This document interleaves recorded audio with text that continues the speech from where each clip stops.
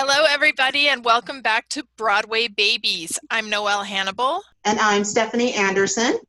Our guest today is the amazing Calvin Remsberg. Welcome to Broadway Babies, Calvin. Great to be here. All right, so we're going to dive right in. Calvin played Beetle in the first national tour of Sweeney Todd. And as you all already know, Sweeney Todd is mine and Stephanie's favorite musical. So we're very excited to have Calvin here. Calvin, can you tell us a little bit about your journey to Sweeney Todd? I was a member of the Washington Opera, the Washington National Opera, which performed at the Kennedy Center. And we were in rehearsal for, I don't remember what show it was, but the assistant conductor and the chorus master was a young guy named Randolph Malden. And he was about my age, maybe a little younger. And he came in, he lived in New York and it would come down to Washington for each particular opera. So he came into rehearsal and he said, came up to me and he said, I just saw Sweeney Todd this weekend in previews. And he said, there is a role in there that is perfectly made for you. And wow. I said, really? I said, what is it? And he said, it's the Beetle. And I said, well, I've done the Beetle in Oliver. And he said, well, it's similar. It's a similar character, although there are no little orphans in it. But he said, the music is just right up your alley. And it has so many of those quirky things that, like your super high falsetto range. And he said, all of that's in there. And he actually could sit down at the piano and just from memory, he played me a few things. And I went, oh my God. So needless to say, about a month later, I went to New York to see it. And I saw it and my jaw dropped open and I went, well, that is me. Mm-hmm. While I was in New York that time, I had dinner with my good friend, Glenn Close. Now, Glenn Close and I had gone to college together. And I had directed her. I had directed her in 3-4 shows. But little did I know that at that time, she was having a romantic affair and was living with Len Cariou, who was Sweeney Todd. Holy cow. One night we found ourselves at Joe Allen's, which is, do you know what Joe Allen's is? It's a big theater restaurant in New York, where all theater people hang out. So anyway, I did not know that Len was a heavy investor in Sweeney Todd, so they closed the place. And we sat in there till like 4 a.m, drinking and talking. And at the end, Len looked at me and he said, you know, you would make a great Beatle. Have you ever auditioned for it? And I said, no, but I would dearly love to audition for it. And he said, do you sing? And Glennie did a spit take because she knew I sang, of course. So anyway, they fixed up the audition for the national tour. And I went back to New York. Oh, yeah, I went back to New York. I don't know, maybe it was a month later or 2 months later to audition for it. And I had a piece that had been written for me by a composer friend of mine named Roger Ames, which was very much like the Beatles' music. Very high and, you know, it showed off everything. And so I went in there. And I took Randy in to play for me. Randy Malden, this guy that had, told me about it in the first place. And he went in and played for me, and I sang it. And after I finished singing, Paul Gemignani, the conductor, jumped to his feet, ran down to the footlights and said, do you have a high F? And I said, yes. Would you like to hear it? And he looked at me and said, no. I don't need to hear it. Which I thought was really wild. I thought, surely they would want to hear it. But right. Anyway, he said, well, we're going to have you come back in about a week and a half, 2 weeks to sing for Hal and Steve. But this was a great, great audition. I said, thank you. So I went back to Washington and I got the call to come back to New York, and it was on a particular Friday. And I was teaching at the time at the Madeira School for Girls, and our graduation was that weekend. And I was in charge of it. We had a massive rehearsal schedule for that Friday. So I said, I can't come on that Friday. And they said, well, unfortunately, that's the day we have Hal and Steve to look at everybody. So if you can't come, we'll just have to consider somebody else. And I thought about it, and I said, okay, I'll be there. So what I did was I went into school in the morning and got everything ready. And then I went into my assistant, who was another member of the faculty, closed the door and said, okay, now listen, here's what's going to go down. I'm going to become suddenly ill, and I'm going to have to leave and go home. But I'm not really sick. I'm flying to New York. I have an audition for something big. But you can't tell anybody. It's got to be kept quiet. And then I'll be in tomorrow. So she said, fine, I can handle it. So that's exactly what happened. I got sick about 11:30. And I drove immediately to Washington National Airport, because in Washington, they had these things called the shuttle. And the shuttle was an airplane that flew to New York every hour on the hour. Oh. And if there were too many people to get on it, they'd add another plane. So you were guaranteed to get there. So I went to the Washington National Airport, took the shuttle up to New York, caught a taxi cab in at Share a Cab. Oh my God, this goes way back. And my guy that I shared it with into New York was a young actor named Jonathan Prince, who was going in to audition for the film. He was auditioning for The Incredible Shrinking Woman, the movie. Yeah. And that's why he had come in from Yale. And I was in from Washington, and we shared this cabin to New York. We exchanged information, and he later became a very, very good friend. But in any case, we got out. I got out. I went to the theater. I went upstairs in the elevator, and they said, wait here. And then they brought me on. And I have this coat that I had gotten in London, which is a Sherlock Holmes Inverness tweed coat. And it was very reminiscent of the Beetle. So I wore it on, just on stage. And they had asked me to sing the exact same thing that I had sung the first time. So I'm waiting in the wings, and Michael Kalinian, the understudy to the Beetle in New York, was auditioning for it on stage right before me in full costume. Nice. And I'm going, oh, well, this is not going to happen. They're surely going to give it to him, but maybe they'll offer me the understudy. I don't know. So I went out, and I sang the same piece, and I started it, and I saw Hal was like in the third row. I could see him very easily, but Stephen was back in the darkness somewhere. I couldn't really see him. I heard his voice, but I didn't see him. And the first two phrases of this thing you kind of go, well, is this right for the Beatle? But then the end of the second phrase, I go up to a pianissimo high D. And that's when Hal looked over his shoulder, and Paul Giamatti did this gesture like, see, I told you, And then I finished singing it, and Hal said, what is that from? And I said, it's from an opera called Amistad by my friend Roger Ames. I did the workshop of it in Washington, but it has not yet, as far as I know, had a professional production.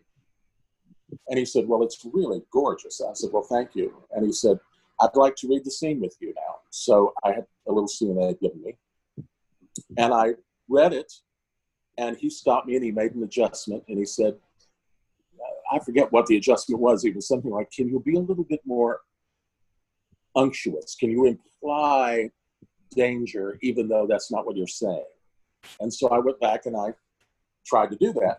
And I got about 3 lines out, and he looked at me, and he went, thank you. That'll be all. And then he put his glasses up on his forehead like he does, and he says, for the moment. And when he did that, I knew I had gotten it.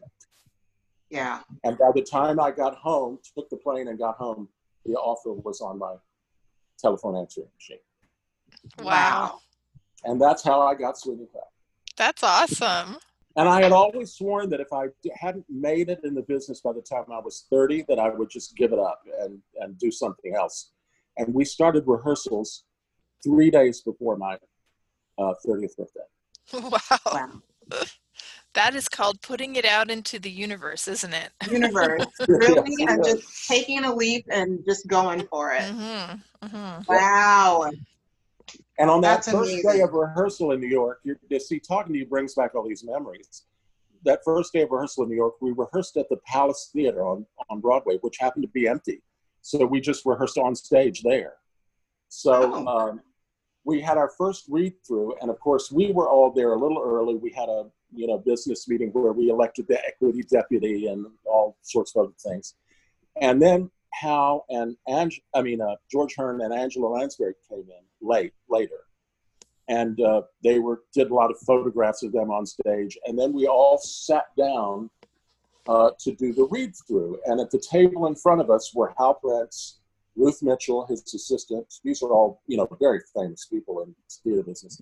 Artie Mazzella, who was Hal's other assistant. The designers, Fran and, oh God, what were their names? Oh my God, Anyway, the two designers were married to each other, set designer and costume designer. And they were at the table, and Stephen Sondheim and Hal Prince. So, it looked like looking at Mount Rushmore. And right before we sat down, Angela patted the seat next to her and said, "Come sit by me," to me.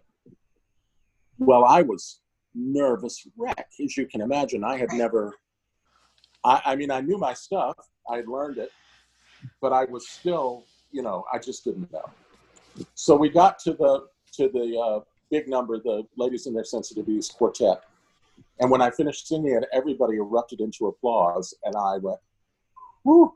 Thank God about that, And so there we were. But Angela was extremely nervous, and I could tell it. She was just very nervous. Even though she had done the part for a year, she had been away from it for a while.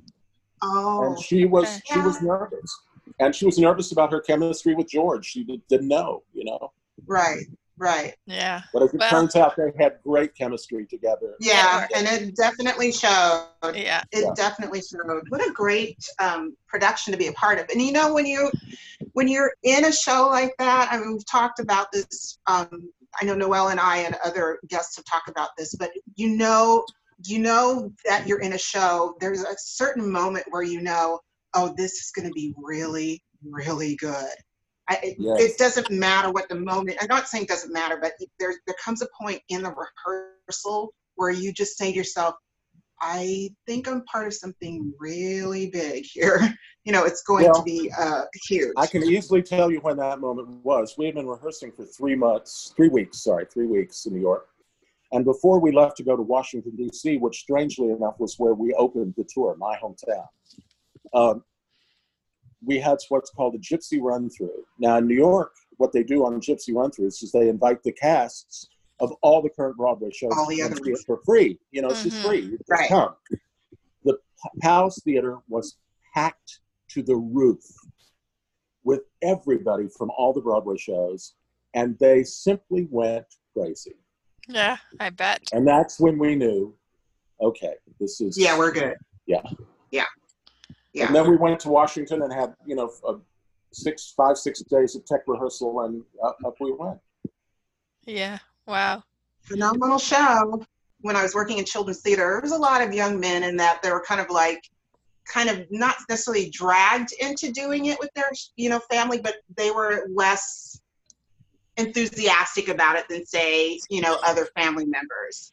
And I would say, and I would say, well, musical theater has a way of bringing out, expression and joy and excitement. And then I would stop and I'd say, okay, so I said, most of the kids, I'm like, do you like horror films? Do you like, are you into those kind of things? And they're like, well, yeah, those are great. I said, well, I got a little piece of musical theater pie for you guys to watch. And I would give them my VHS and go, enjoy. Tell me what you think. When you come back, let me know what you think about musical theater after you watch this. They come back, they're like, oh my God. I'm like, see, there's something, the best thing ever. Something for everyone in musical theater. I honestly believe that. And when they're like, the people are like, well, I don't get musical theater. Like, you don't burst into something. Yes, you do. Yes, you do. Are you, when you're in your car and you turn on your radio and you hear your favorite song, do you not sing along with it? And also, Hamilton sort of changed the game there as far as young people are concerned. Musical theater is cool again. Yes, absolutely. Hamilton did that. Absolutely. Yeah.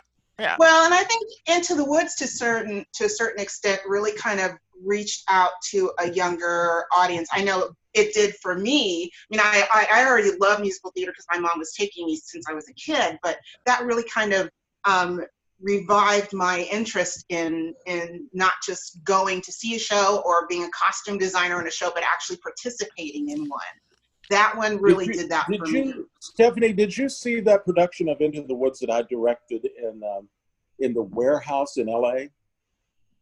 No. It was a really fabulous experience. Two of my friends, one of whom was my voice student, came to me. They had their own theater company called Lucid by Proxy. And they came to me and said, it's our 10th anniversary as a company and we want to do something. And we think we'd like to do Into the Woods. And I said, I would love to do it with you, but I would like to do it environmentally. I want to do it in a space that is unusual. It's not a theater space. I said, if we can find an abandoned store or something. Well, anyway, we found this place in downtown LA, which was an abandoned paint factory. Wow. That had been taken over by an art complex. And the space that we did it in was 5 stories tall, open, all the way up. Wow. So we hung vines and ropes that looked like trees, and there was a big stage in the middle. And of course, Clark had a confetti company that made confetti leaves, so we covered the whole place with leaves. And I think we had a maximum capacity. We did it under the 99-seat contract, but we snuck in a few more than that, per night. I think we had about 150 to 200 a night. And Anthony Geary, Tony Geary, the star of General Hospital, played the mysterious man and the narrator. Interesting. And it was one of the great experiences of my life. I had a great time doing it. And it's just a beautiful thing about theater, like I said, and music in general, that when people say to me, well, I don't get why nobody bursts out into song, in real life. I mean, yes, they do. Yes, they do. You're music, right. Yeah, and music is a motivator.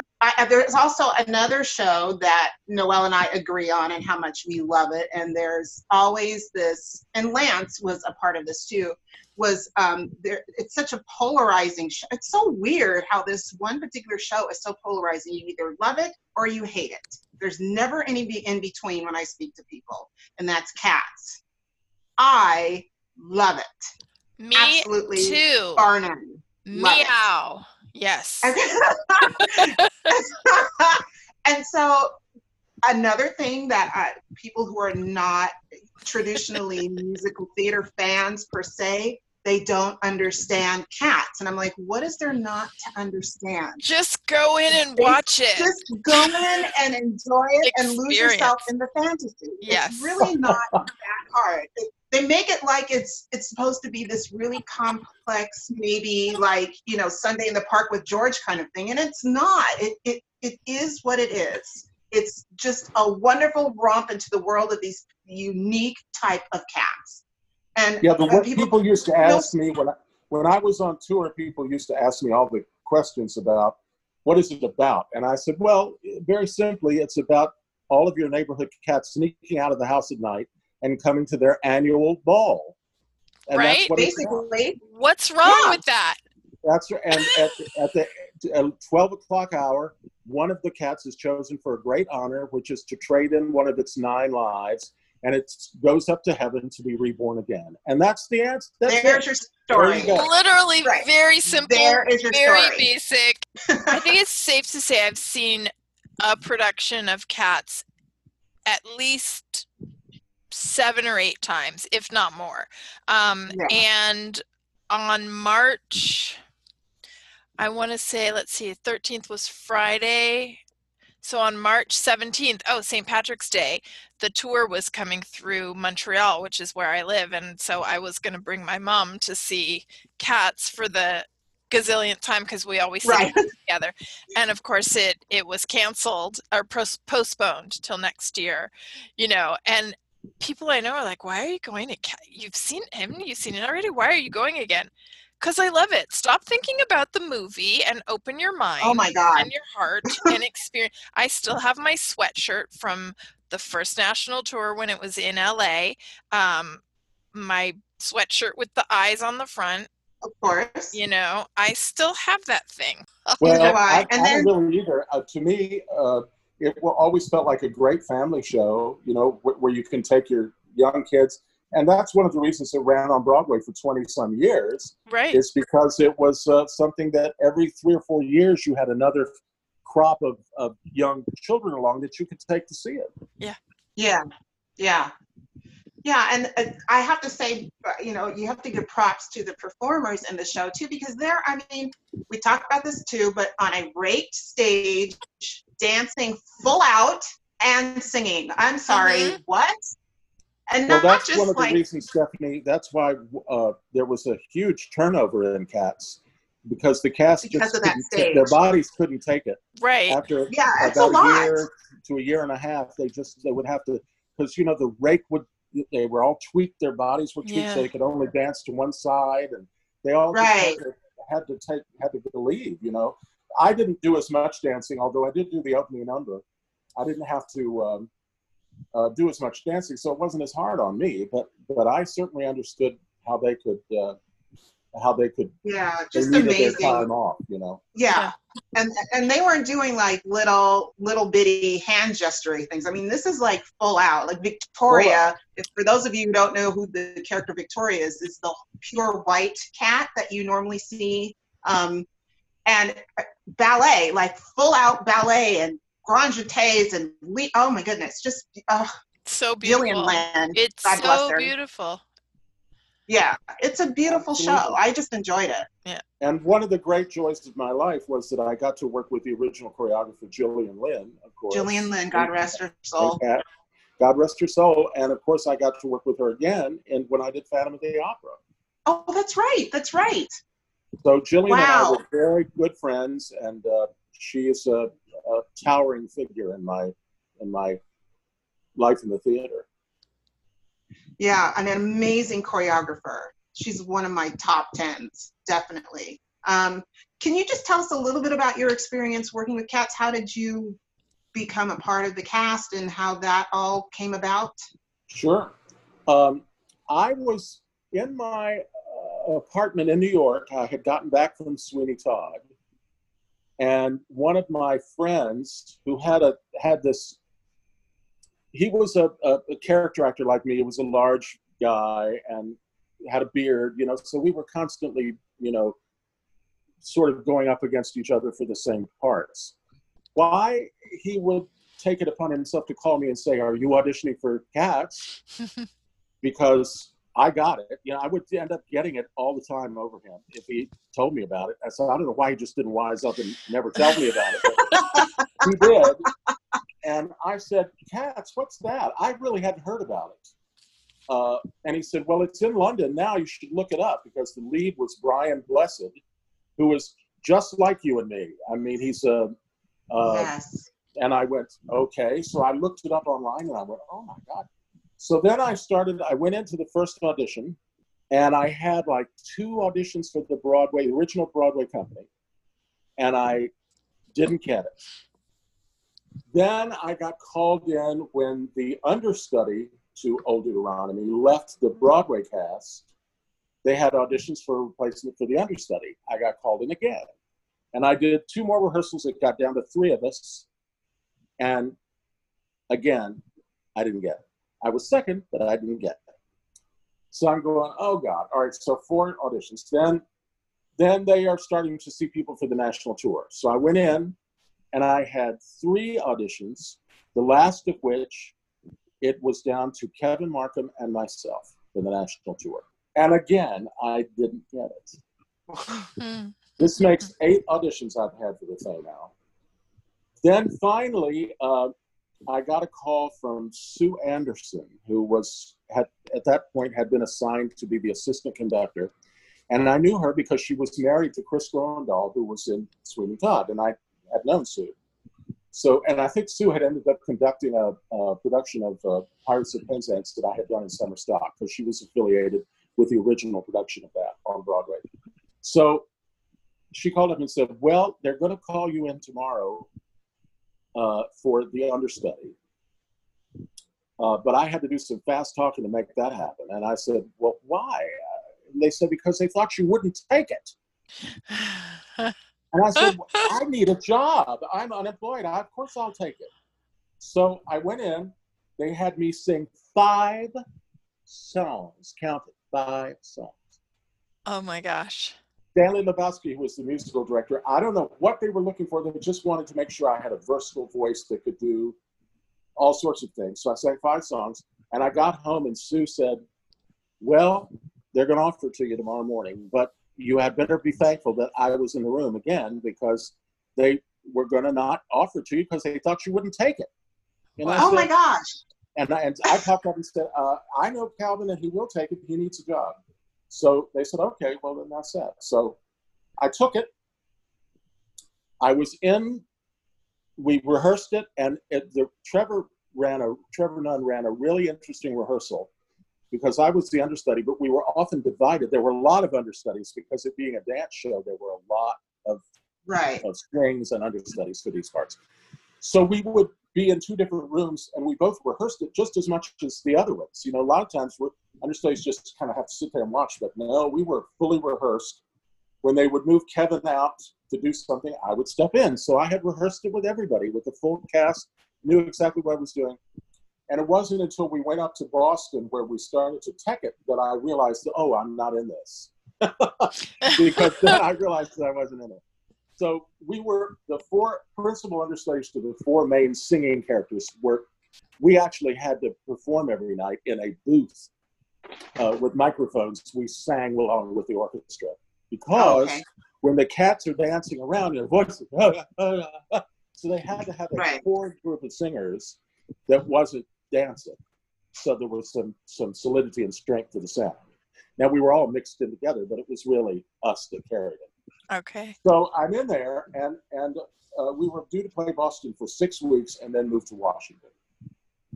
At the end of the Boston run, we heard that Ken Page, who was playing Old Deuteronomy in New York, was going to leave.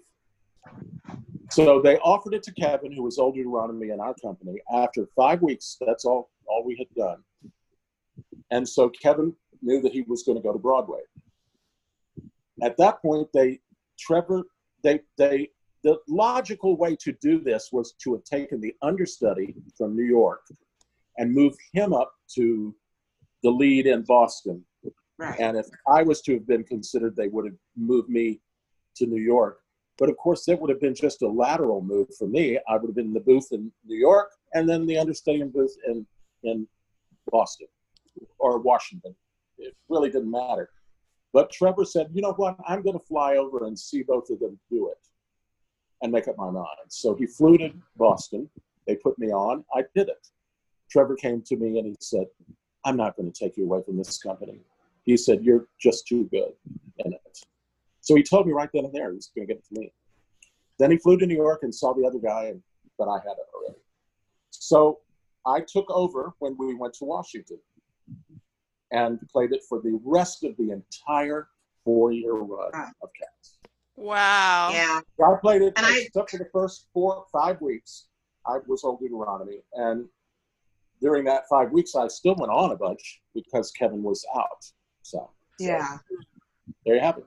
So we're going to move on to another Andrew Lloyd Webber piece of perfection, and that is Phantom of the Opera, another favorite of mine.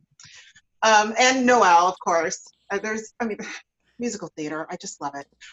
Another show that I've seen, I don't gajillion times. How many times, including last year here in Montreal, it came, and I got seated right underneath the chandelier, which is my favorite place to be. Who doesn't love being underneath that chandelier? It is so awesome and exciting. The restaging of it too that they've done, and what they've redone with costuming and set, it just breathes new life into it. Not that it needed it, but because it was one of those perennial favorites. I don't think it'll ever fade away.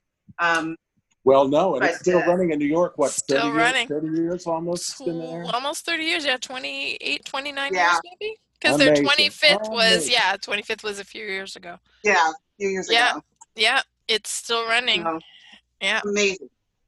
So, tell us a little bit about your voyage into Phantom. Well, I seem to always Phantom. have weird stories about how I got into these things, and this is just as weird as it could be. I knew that Phantom was a natural fit for me, Yeah. but I could not get an audition for the original production. I don't know why. I was out touring with Cats, but I couldn't get it. I couldn't get the audition. They wouldn't bring me in, and I don't know why. I kept trying to say, well, I'm perfect for this. You should bring me in, but never happened. So I'm down at the Michael Bennett building for another audition, and they are rehearsing the original Broadway production of Phantom before it opened. And I'm sitting in the hallway to audition for something else. And Jillian Lynn walks out and sees me, and she goes, "Calvin, darling, why?" And then she came over and said, "Why aren't you in this?" And I said, "I couldn't get an audition, Jillian. I tried."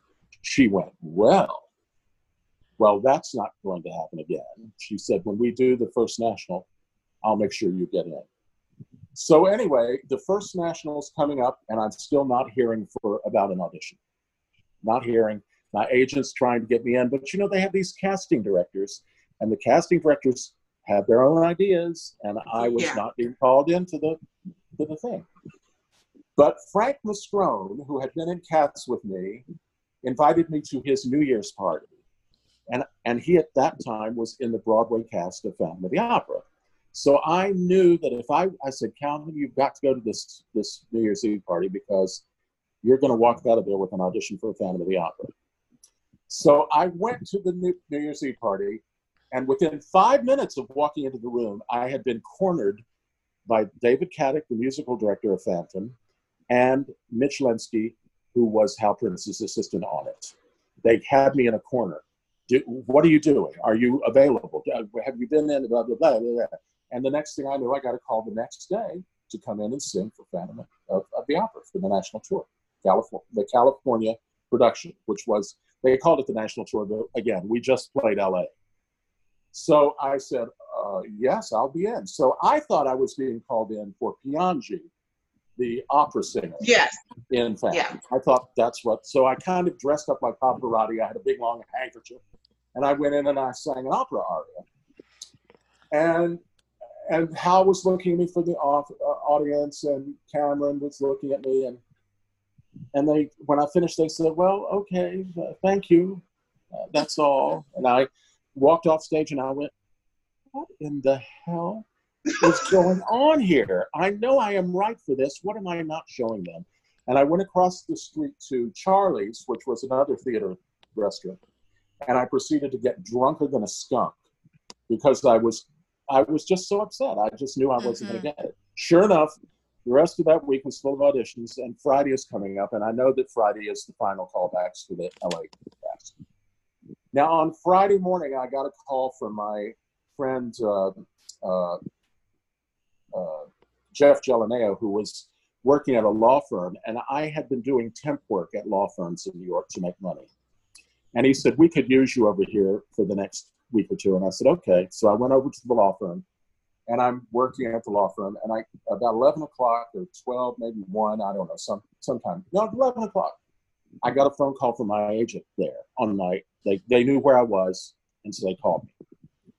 And he said, "They want to see you at the Majestic Theater for Phantom of the Opera. They said you've been auditioning for the wrong part, and they want to see you for one of the theater managers. Now, can you get over there right now?" And I said, "Okay, I'll figure something out." Tell them I said, "I don't have any music, but I am dressed in a suit and tie, so I don't have anything with me." So they said, "Okay." So I went in and said, "I'm going to take an early lunch." And they said, "Fine." So I went down, caught a cab, went over to the Majestic Theater, got backstage, and they said, Treat Williams, you know the actor Treat Williams? Of course. He was standing in the wings waiting to go on to audition for the Phantom. And they said, "Excuse me, Mr. Williams," and they took me out. Wow. And Hal said, Cameron McIntosh actually did most of the talking. And he said, I think we want to see you for one of the managers. You've been auditioning for the opera singer. We'd like to see you. He said, "Do you know Prima Donna?" And I said, "Well, yes. If I can hold the music, I kind of know it." They said, "We'll go downstairs with Kristen Blodgett and go through it, and then we'll see you up here in a minute." So luckily, I did know it because I had performed the whole thing in a concert for the Drama League about a month prior. Wow. And I had sung Firma, the role that I ended up getting. So I knew it. So we went down in the basement, and Kristen Blodgett, who had been my conductor on Cats, she was the assistant conductor on Phantom. So it was old home week. I knew everybody. And we went through it, and she said, "Great, just go up there and do it just like that." So they took me up. I went out. I sang the first verse. Hal looked at me and he said, "Whose idea was that?" And Cameron said, "Well, I thought this is what we should do." And Hal said to me, "Do you want to go to California?" I said, "I'd love to go to California." He said, "See it, rehearse." And Wow. that was it. That's awesome. Now, what I found out had happened later is they had about decided to offer it to William, what is his last name? He was in Candide. I'll have to look his name up. I want to say William Macaulay, but that's not it. It's William something. Very, very famous baritone, fabulous voice. He had done a Broadway revival of Most Happy Fella. He had starred in it on Broadway. And he was older. He was about 65, 70. And they were going to offer it to him, but then they decided that they wanted to offer the other manager to Norman Large and have him cover the Phantom. And they were afraid that the two of them would look a little bit like father and son. Okay. So they wanted to go with somebody a little younger than Bill. And also Bill was insisting that his wife be in the choir too, chorus too. And I don't think that went over very well with Hal. So anyway, they called me in and I got it. Wow. And that's that. Wow. So when you were in California, that was the first national tour? That was the third production ever in the world. Was it at the Amundsen? Where was that? Or was it at the Amundsen? Yes. Yeah, we were yeah. At the Amundsen. So you were in it with Reese Holland then? I was, yes, with Michael Crawford and Dale Christian, who had taken over from Sarah. Yes. And Reese. Back then, to see a show when you lived on the West Coast, all you knew of the show was the cast recording, or if you know, or the Tonys, because there was no YouTube, there was no Spotify, there was no Sirius XM radio. So for us, we would get a show like maybe a year or two after like the London cast recording came out and then the Broadway cast recording. So it was always a really special moment sitting in the theater for the first time in those $25 back of the house student rush tickets or whatever they were called. It was always such an exciting, exhilarating, magical moment to sit down in a theater and get to see this show that we'd been listening to for so long. Absolutely. And I had seen the last invited dress in New York because June Havoc had invited me to go. And do you know who June Havoc was? Absolutely. Yes. Gypsy Rose Lee's sister. Yeah. And June had done Mrs. Lovett in the Bus and Truck of Sweeney, and so I'd gotten to know her. Marathon 33. Marathon 33. Yeah. So June invited me to go to the final dress of Phantom, and we went. And she looked at me and she said, "Well, there's your next show." And little did we know that it was. So I ended up loving it so much, and I kept thinking that's why I was so confused why I wasn't getting anywhere. But it was just finding the right fit, the right part. Right. And I'll tell you another funny story. On our final dress in LA, we do the auction scene, which we're in, and then I run off, I divest myself of my coat and my hat, and I run up the steps and get into the box seat. Oh, that's not right. We had that whole first scene. And then I go up and we're going up into the box to watch Christine sing Think of Me. And Yes. I'm going up the steps to the thing, and I get to the top step, and it breaks. And I go straight down through the steps, about a drop of about 8 feet, and Oh my landed God. on my right leg. Oh my God. And then I grabbed a hold of the black leg that was next to me, and it sort of slowed me down a little bit. But I ended up falling on top of Norman and screwing his shoulder up. But I thought I had broken my leg because I could not stand up. I couldn't put any weight on it. Oh my God. And we're due to have our first performance that night. So they got me, I got my wig off, and I got my costume, I think the top part of my costume off, and they had an ambulance there, and I was trucked off to the emergency room immediately. They x-rayed my leg, they looked at it, and the doctor came in and said, well, you're lucky. You did not break anything, but you've got a bad stone bruise kind of a thing, and you're going to, he said, I can inject it with a little something to numb the pain so that you can walk, but you'll be walking with a limp. And I said, well, I have a cane, walking stick. And he said, well, you might have to use it for the next 4 or 5 days. Wow. And I said, so I got back to the theater, and I went on and limped my way through that performance. But I got on, so I didn't miss it. Wow. I thought I had broken my leg, and I thought I was going to be out for like 6 weeks, you know? Oh my gosh. I mean, I was extremely lucky. I can't believe that I 8 feet. Wow. You know, I really, I don't have any recollection of how I got through that evening performance of Phantom, because I had to dance Masquerade. Oh my gosh, yes. And I'm certain that I did it, but I don't have no recollection of how I got through it. Wow. That's crazy. That's that whole theater health thing where, you're sick as a dog, but you go on and you do fine until you get off stage after the show, and then you're like, oh my God, I think I'm just going to pass out right now. Yes, I know. The theater is the great healer, they say. Yeah, I'm telling you. It's that adrenaline, like Stephanie knows, 5 years ago I had a pulmonary embolism, and I was in the middle of rehearsals for Tommy, for the Who's Tommy, in the middle of rehearsals for Tommy, that I was producing and performing in. And 1 month to the day of being hospitalized was our opening night. And I don't have any recollection of being on stage. I look at the video and it's like I'm looking at somebody else, because I don't remember. I was still taking medication and stuff. Somebody was driving me there, and I would sit down because we did it concert style. I would sit. We were sitting with the curtain closed, and I'm Mrs. Walker's the first person to do anything, and I'm sitting there like this saying, come on, adrenaline, come on, adrenaline. And then over the loudspeaker comes the voice of my dear friend Michael Cerveris, who was the original Tommy, who did guess what? Do you know Michael? I've known Michael most of my life. Yeah. Do you know who Michael's voice teacher was? No. Before he got Tommy? No. No way! Are you kidding? For 5 years. For 5 years, I taught Michael. Michael was our, third episode? Yeah, he's My on God, one of the episodes. do you have his email address? I do.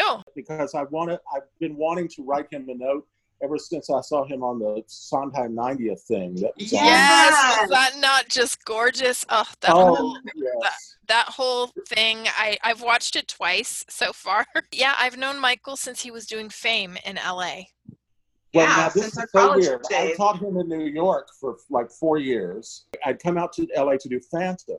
Okay. And I ran into Michael on the LA Music Center Plaza because he was doing a Shakespeare something at the Mark Taper Forum. Okay. Oh. And so we ran into each other, and he said, how wonderful to run into you. He said, they have just called me and asked me to do Tommy, and I don't know if I can sing it. I said, La Jolla. well, I said, come on over to my house and let's work on it, and then we'll see. So he came over, and we worked on it for 6 weeks. And at the end of the 6 weeks, I said, you can do this. And so he went into my kitchen and called them up and accepted the role. Oh my gosh, I love that. That's amazing. I had been living after college, I moved to Ireland. I was living in Dublin. I was touring with a show, part of a theater company and stuff, and I remember moving back to, you lose touch with back then there was no internet. So Michael and I have always mailed postcards to each other, like letters and postcards, but mostly wherever he was regionally doing a show, he would send me a postcard. And I still have them all. And I remember being on the plane, and I guess we had just, I was away for a long time, and I guess we had lost touch for a period of time. And I'm on the plane headed back, moving back to LA in 93, I think it was. Maybe, no, it must have been moving home, coming home for a visit. And remember when the airplanes had, like, you were actually listening to like CDs and you could look at the liner notes and stuff from your seat. And I was listening to Tommy and I said, "Oh my gosh, that sounds so much like Michael."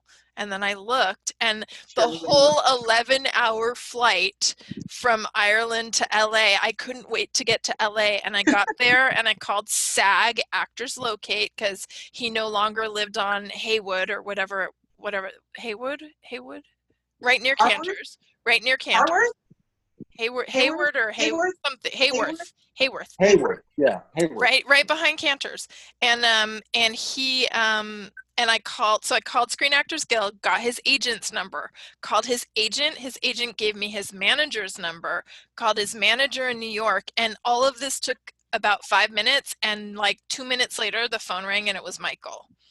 And so I've seen him in every single Broadway show that he has done since then. I flew from LA to see him in Titanic. And then I Me too. moved to the East Coast in 2000. So I've seen everything. I mean, seeing him in Assassins was one of the most exhilarating experiences, and then seeing him in Fun Home as well. But of course, seeing Small him fun. in Sweeney, because it was Well, Sweeney. And he's doing Sweeney Todd, which is my favorite musical. He's playing Sweeney, and he's doing it with Patti LuPone. I mean, come on. Come on. Doesn't get much it better than doesn't that. get much better than that. Well, So, when I went to New York for the David Hyde Pierce emceed the 80th birthday celebration of Sondheim, which is, you can watch on YouTube. It's yes. with the New York Philharmonic. Well, David wanted me, because I'm the one who pushed him to do Beautiful Girls, which he ended up singing on the thing. Okay. And so David said, "I want you to come." So he flew me out to New York and arranged for Clark, my partner, and I to see it at the Philharmonic Hall. So imagine how I'm sitting there, and when Michael and George Hearn come out and Patty to do And they to do did that. Grease, Yes. I was like dying because I knew all of them, Yeah. and it was like Right. my whole history was up there. So Michael had done my greeting like before, and he did it as Tommy with the accent, telling people to unwrap their sweets and all this kind of stuff. And so I'm sitting on the stage with the curtain closed, like just listening to his voice and willing the adrenaline to kick in. And then the second the curtain opened, next thing I know, the show was over. It was over. Yep. It's just amazing how that works, but It's it does work. so strange. It does. It But does. and I wouldn't, and my doctor, I told my doctor, I'm like, okay, well, I'm doing a show. Can I do my show? And she's like, I don't know how you can do a show, but if you think you can do a show, I have no problem with you doing the show. And when I showed her the video, my doctor cried. Wow. Because I was like, this is what theater is. We just, we Please do. and when you're working in little independent theater like mine, we don't have understudies. I can't Yeah, afford no, of Yeah, course you're you so don't. lucky on that. understudies. I've been in situations like that. You just Yeah, got to do it. you just do it. That is the magic of theater. It really is. I'm just going to gush about you right now, Cal. All right. He's one of those. Yeah, I am. He's one of those. Yeah, he's one of those directors that is an actor's director. You don't have many of those, and anytime I am available, and he knows this, but anytime I'm available and he will say, you know what, Stephanie, I would love for you to come in. Yes. But you don't even know yes. You don't know what the role is. Yes. Yes, I will. Yes, I will work. Yes. Yes. And there's not very many directors that are like that, where you're like, I don't care what the role is. I'm just going to be working with him, so I don't care, or her. You know, it depends on what the role is. And I don't care what the role is. Yes. So then, because I don't know the history between the two of you at all, how about you share that with me and our listeners? Let me tell you how I remember it, and then Stephanie can see if I'm right about it. My recollection was there was a musical that came up in LA when I was living there toward, in my mid to late 20s. And one of my voice students came to me and said that he had been asked to sing this workshop of a new musical called Bear. And his name was Dwayne Britton. I don't know, Stephanie, if you even remember him, because I don't know when you became associated with it. But I said, okay, and I worked on the music with him to get him ready for it, and he was playing Jason. And I said, this is really good. This music is really great. So I went to the performance that they did at Playwrights Horizons, and it was across not Playwrights Horizons, what was the name of that? I don't remember the name of the theater, but that's where they held the workshop, the original thing. And I went over there and saw it. And after it was over, I sought out John and the composer, whose name, yes. Damon. I sought out both of them and said, I would like to be considered to direct this thing. So can we have a meeting? And they said yes. And they came over to my house and we talked about it. And I told them, I said, I really love this material and I would like to do it. Anyway, they eventually passed on me, and hired Kristen Hange, whom I believe that they had both gone to school with, I think. Mm-hmm. Yeah. And but of course, I still love the piece, so I went to see it about 3 or 4 times when it was playing in LA originally. And I think that is when we met, Stephanie. Am I wrong about that?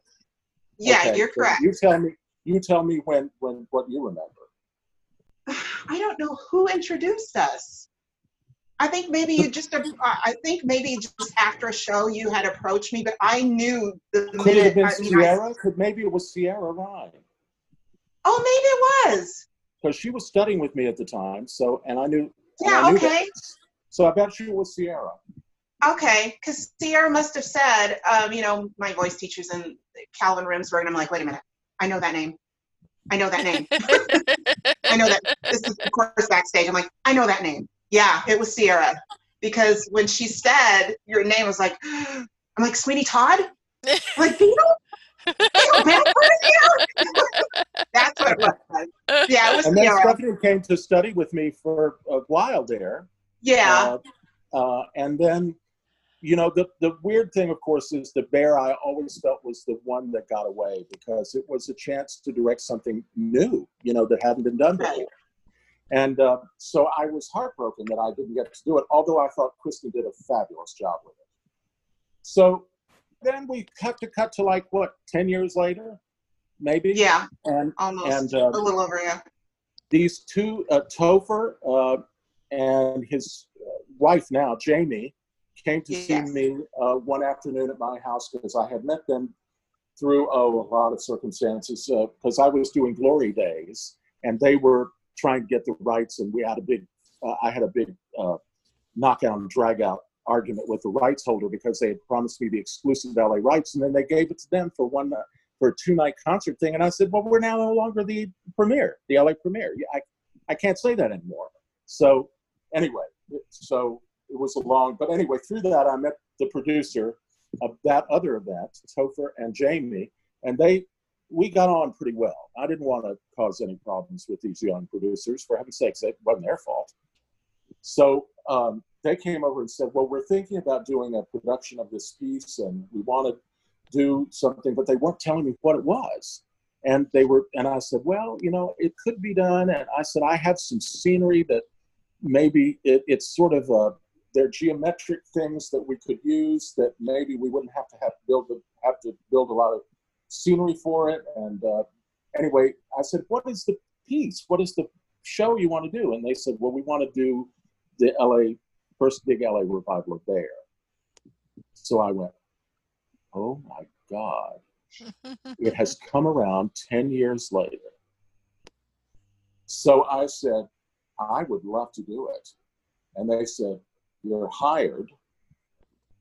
And I said, and we're going to ask Stephanie Anderson to recreate her role. And I called you up and offered it to you flat, didn't I, Steph? Yeah, the weird thing is that there was they had put press out about the revival, and I was like, wow, that's amazing. And they were still kind of in talks about casting other people, because I was looking through there to see, oh, they must have already casted the show. They're already talking about the revival. And I didn't see that Chantel was named as somebody's taken the spot. And I said, well, God. And then I looked at the director and I went, oh my God, it's Calvin. So I quickly sent Calvin a note saying, listen, I see that you're getting ready to do Bear again.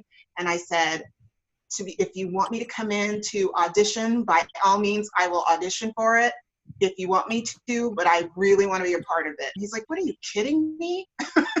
No, you're not auditioning for this. Do you want the part? Yeah, come and take it. It's you if you want it. Right, exactly what happened. And, you know, the other person who called me like that out of the blue was, why is everybody's name escaping me? The original Jason. John Griffin. John Griffin. John Griffin called me up and he said, I'm too old to play Jason now, but maybe I could do the priest. And I went, you're hired. I mean, it's just anytime you can get those crossovers from the original production, you'd be a fool not to take them. Right. And they're both very good performers, you know, so of course. So John Griffin came in to do the priest. And he was fantastic in that. And then, of course, Jonah Platt came in and auditioned for Jason. And I knew the Platt family. And who doesn't know the Platt family now? Right. Because, you know, Right. Ben is this big star. And you know, his father, Mark, produced the movie of Mary Poppins Returns and everything, Wicked and all these other things. So, and then when Payson came in, I thought, well, this is going to be really something. But the thing that cemented it for me was when Lindsay Pierce auditioned for Ivy in my studio. Yeah. And I just wasn't prepared. I think that child is brilliant. She really is. I loved her. And she never, I mean, I would give her direction and she would flawlessly do it. Yeah. You know, I didn't have to tell her anything anything twice. She was just like flawless. And I thought, just amazing. And of course, you know what Lindsay was doing when all this coronavirus started? Yeah, she was in Wicked. She was playing Elphaba on Broadway. Elphaba. So I guess she'll go back into it when Broadway reopens, I suppose. Yeah. I hope so. Yeah. Yeah. She she hadn't been in the role very long, too. No, it's like a month, maybe. Yeah. You know, my heart really breaks for all my friends that are in the live theater because I don't know what's going to happen. Yeah. Do you? I mean, nobody does. I wish I could sit here and confidently say that Broadway is going to come back, but I mean, eventually, I suppose it will, but not anytime soon. It's going to be the last thing to come back, you know, like it's going to be the last thing to come back. We hear, you know, they cancel Pride. We're like, that's fine. We'll still do our show at the end of November. That's not going to happen. It's not going to be for a year or more, I don't think. People are just not going to feel comfortable about going and sitting in a big group of people. They're just not going to do it. They're not. And you know, Stephanie, this is something you maybe don't know, but Michael Childers, you know Michael Childers. Yes. The producer of One Night Only. He went to New York and he was due to see Moulin Rouge the night it closed, and he flew back to Palm Springs and has just gotten home from the hospital with COVID-19. Oh my gosh. What? He nearly died. I consider myself really, I mean, when we went, at the time that we went, there were 33 known cases in New York City. So we're like, oh, we're fine. But my friend and I traveled with hand sanitizer, with Lysol wipes. We sat down. The first show we saw was Jagged Little Pill. Before we sat down, we wiped down the seats. We were extremely cautious. We took the subway, but like we had our wipes, and we each had a couple pairs of like disposable gloves. So we were very, very cautious. But we definitely consider ourselves lucky, because the reason that Moulin Rouge shut down is because Aaron Tveit and Danny Burstein, I don't know if you read Danny's like thing that he wrote, but they were both positive. They were sick, and I'm sure many other members of their company were sick. And Gavin Creel. I mean, yeah, there are a lot of people. And Sarah, Gavin and Sarah, and Laura Bell Bundy, who's out in California. Yes. So many, and there's going to be way more. And there are those, like I have a friend in New York who's a graphic novel writer, and he had symptoms, full on 104-degree temperature for like 4 or 5 days, and they wouldn't take him to test him. So he never got tested. Now he's going to be tested for the antibodies, but he never got tested because they told him his symptoms weren't severe enough. Well, he has 100 at home. Yeah, so he just had to suffer through it, and he was like kind of posting every day what his symptoms were and how things were progressing, so that people would know what to kind of look for in themselves. Right. Yeah. Yeah, it's just been terrible. Yeah. And I just have nothing. The only thing I can do is hope that, the vaccine arrives and is, efficacious, and we can do it and get it sooner rather than later. Because I think that's going to be the big determining factor as to when people go back out. Because you've worked on the stage as well as on a creative team, do you have a preference for one or the other? Do you think of yourself primarily as a performer or primarily as a director? I'd say at this stage in your life, which? At this stage in my life now, I would say that I think of myself primarily as a director. I made a decision back in my 50s to sort of phase myself out of performing and more into directing. Okay. And that's sort of what I did. I only took performing jobs if they were something that I couldn't say no to, like I did the X-Files. I was asked to be one of the voices in Shrek, the movie, things like that. But other than that, I really put all of my energy into directing projects. And I also made the decision to retire at 67, and I did it. I mean, I had planned my whole life that that's what I was going to do, and I sold my house, and that's what I did. I retired, and I moved to Palm Springs. And I'm not sorry I did it, because Lord knows there is a huge community of ex-Broadway people out here.